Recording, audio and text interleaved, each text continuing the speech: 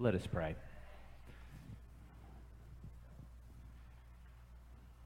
Lord, we come to you this morning with our burdens and struggles, with our heartaches and confusion, with our hopes and our dreams. Recognizing, remembering, Lord, that you were already here before we came,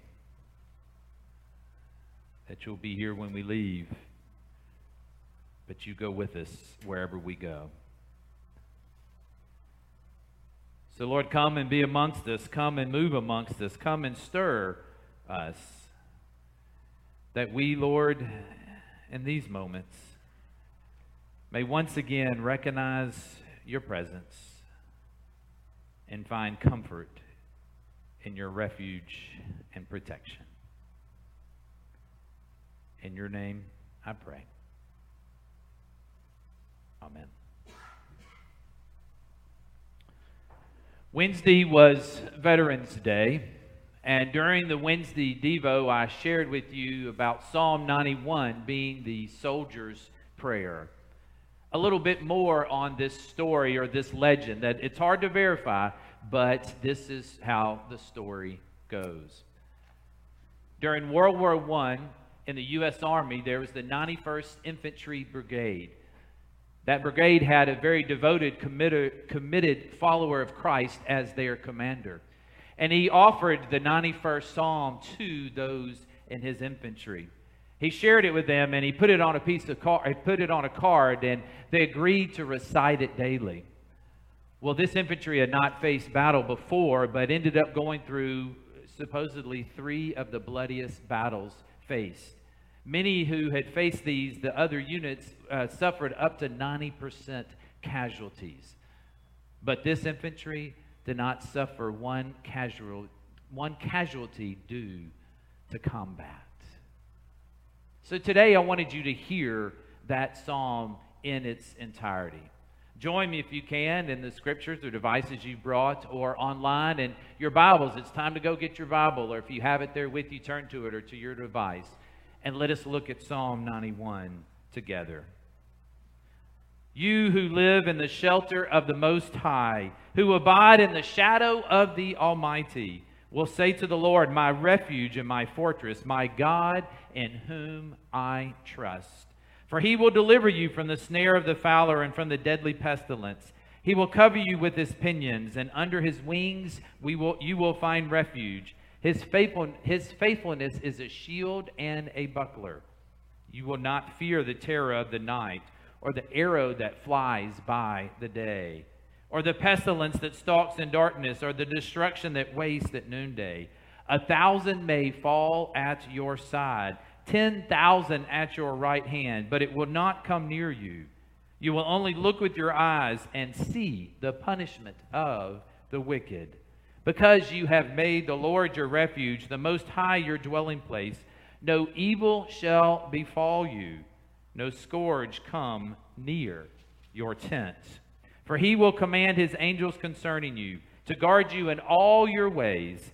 On their hands they will bear you up, so that you will not dash your foot against a stone. You will tread on the lion and the adder, the young lion and the serpent you will trample underfoot. Those who love me, I will deliver. I will protect those who know my name. When they call to me, I will answer them. I will be with them in trouble. I will rescue them and honor them. With long life, I will satisfy them and show them my salvation.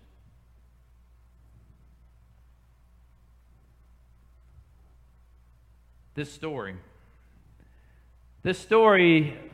that the psalmist shares with us offers a constant theme, one of God's refuge and of us receiving his protection. God's refuge, God's protection in times such as these. And a message that was shared by a committed follower of Christ with those who faced some of the hardest circumstances. Here we are today, having been through a divided political season where many pleaded for us to follow them. Now what? What do we do? What do they do? Where do we go from here? I don't know about you, but I've enjoyed football starting back up, right? I mean, about half of the SEC games got to be played this weekend, and one certain team played and did well. We don't have to mention who that was, but go David, right? Yeah, there you go. But truly, it's been an interesting season that's been topsy-turvy, whether teams play or don't play. It seems that those teams that hadn't played very well are playing really good, and those teams that have been really good aren't playing very well this year. It begins to tug. Are we a fan of football, or are we a follower? Do we have a team that we stand behind through the good and the bad, or are we complaining that the team's not doing well, the coach needs to be fired, or people need to change their positions?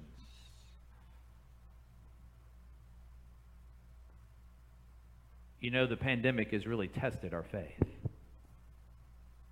They've tested our commitment to being followers of Christ. It's become much easier to slack, much easier to not engage, much easier to not pursue those disciplines that nurture our Christian walk. Are you still a follower of Jesus?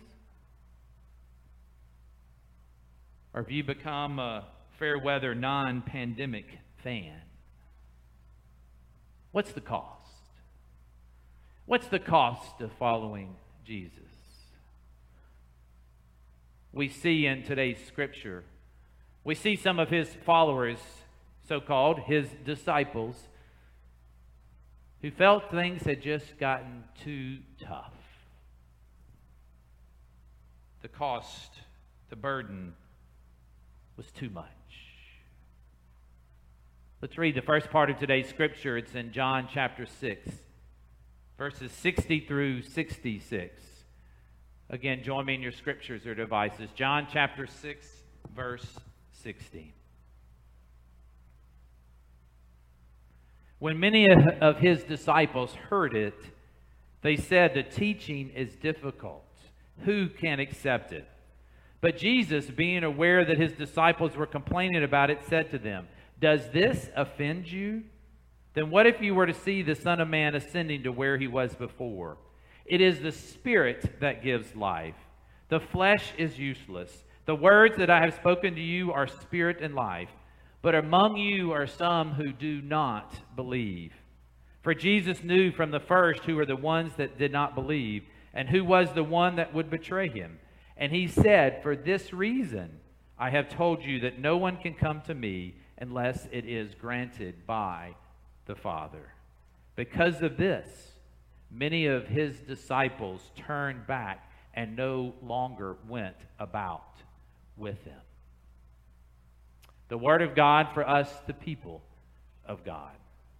Thanks be to God. Alice in Wonderland asked the Cheshire Cat, "Would you tell me, please, which way I ought to go from here?" And do you remember the cat's response? "That depends a good deal on which way you want to go." And Alice responded, "I don't much care." And the cat responded, "Then it really doesn't matter which way you go."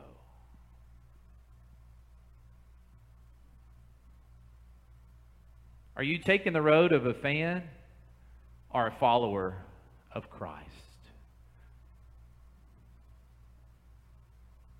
And do you care? Do you even care? Have you ever had a Sunday when you didn't want to be at church? You don't have to shake your head or raise your hand. Online, you can raise your hand. I won't see you, but I had one of those weeks. But I didn't have an option today. I didn't have a choice. I remembered a book by Kyle Ottoman that's called Not a Fan. It inspired this message, and I take some of his words in this message today. It's incredibly convicting.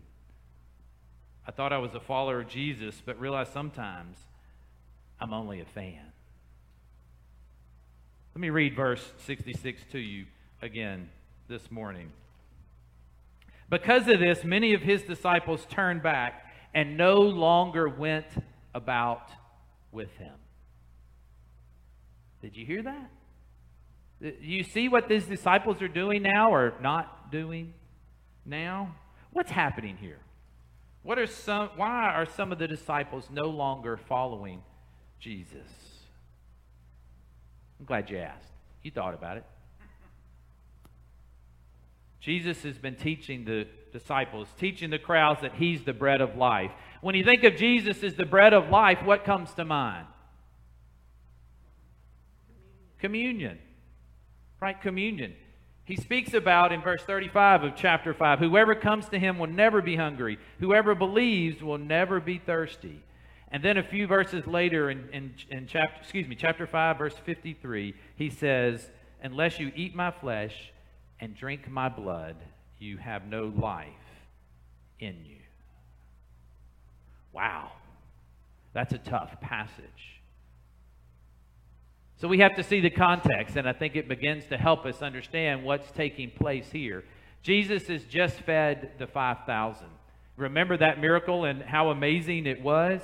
And the Passover is near.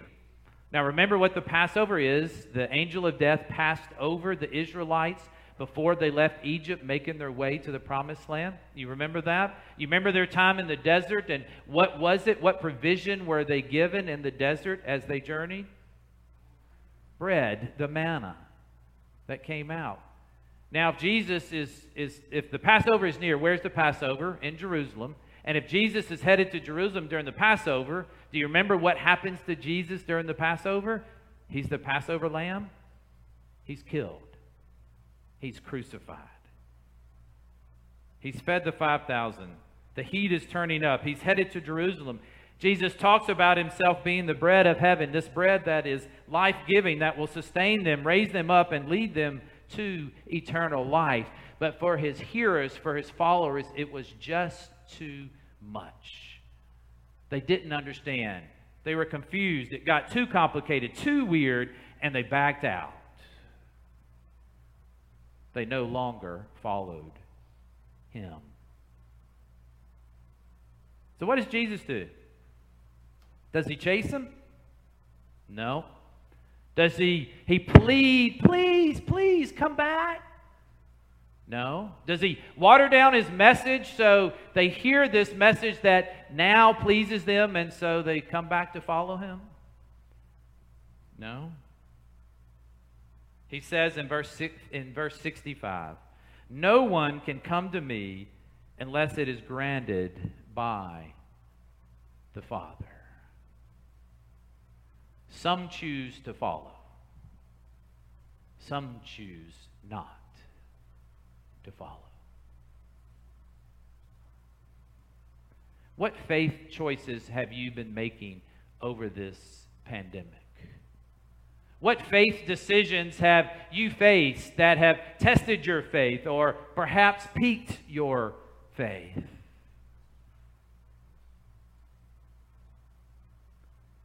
Has being connected to church become inconvenient or perhaps too convenient? And I'm not talking about safety here, so please don't go there.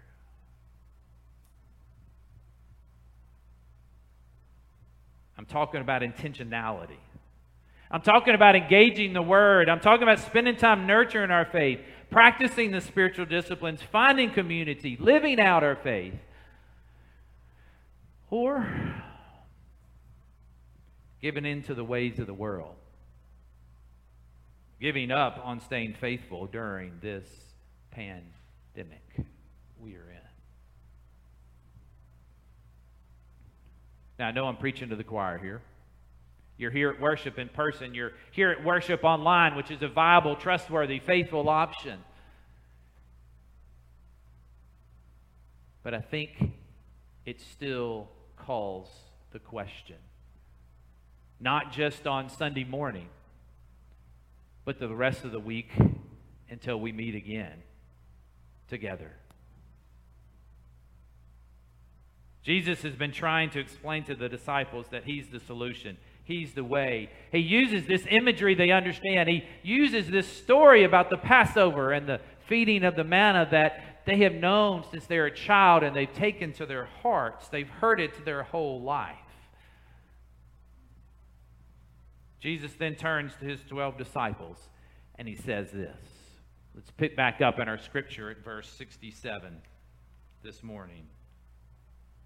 So Jesus asked the 12, "Do you also wish to go away?" Simon Peter answered Him, "Lord, to whom can we go? You have the words of eternal life. We have come to believe and know that you are the Holy One of God." Jesus answered them, "Did I not choose you, the 12, yet one of you is the devil?" He was speaking of Judas, son of Simon Iscariot, for he, though one of the 12, was going to betray Him. Did the disciples fully understand Jesus? Did they get it? Did they know who He really was and what He was called to do and where He was headed? I don't think so.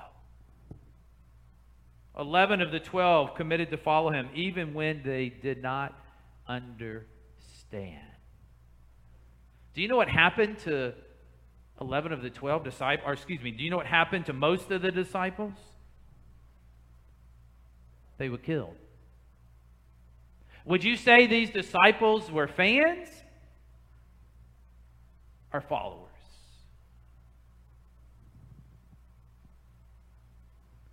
We recognized on Wednesday veterans who made a commitment to their country, and some that even gave the ultimate sacrifice of their life. What about you? What about me? What about us? Have we made such a commitment to Christ?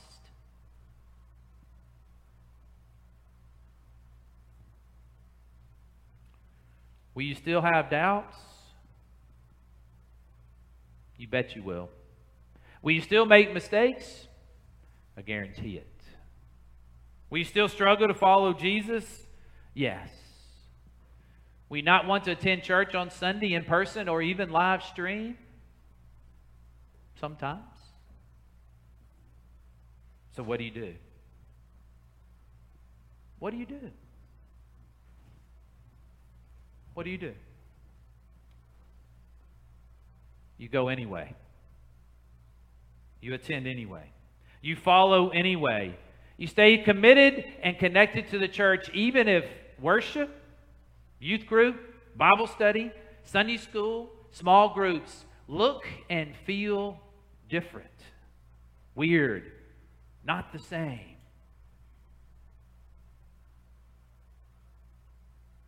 Emmanuel, the challenge for us during these times is let us not be fans who yell out a lot of hot air at someone in the crowd or the field or wherever.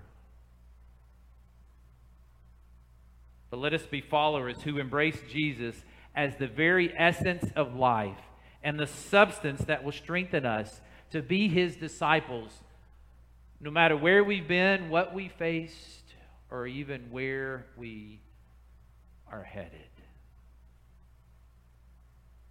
It does matter which road we take. It does matter which road we take. I hope you care. I do. And I care for you.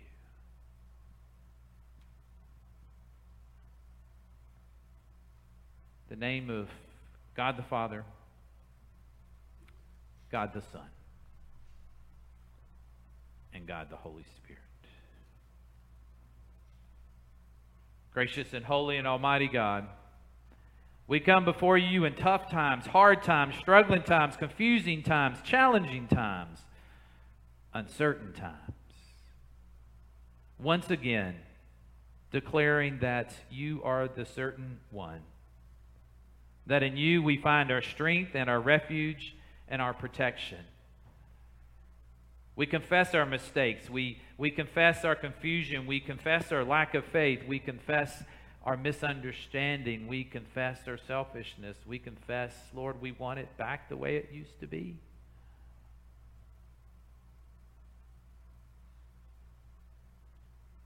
But Lord, we also confess that you are the one. And you are the great provider. And you are the one to whom we look and we face and we need and we lean upon and we love.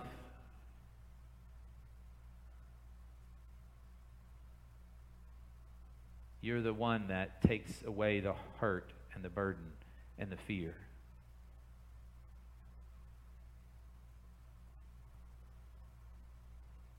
So Lord, help us. We can't make this journey alone.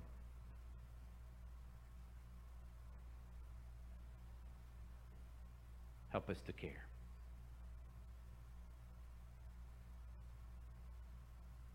Amen.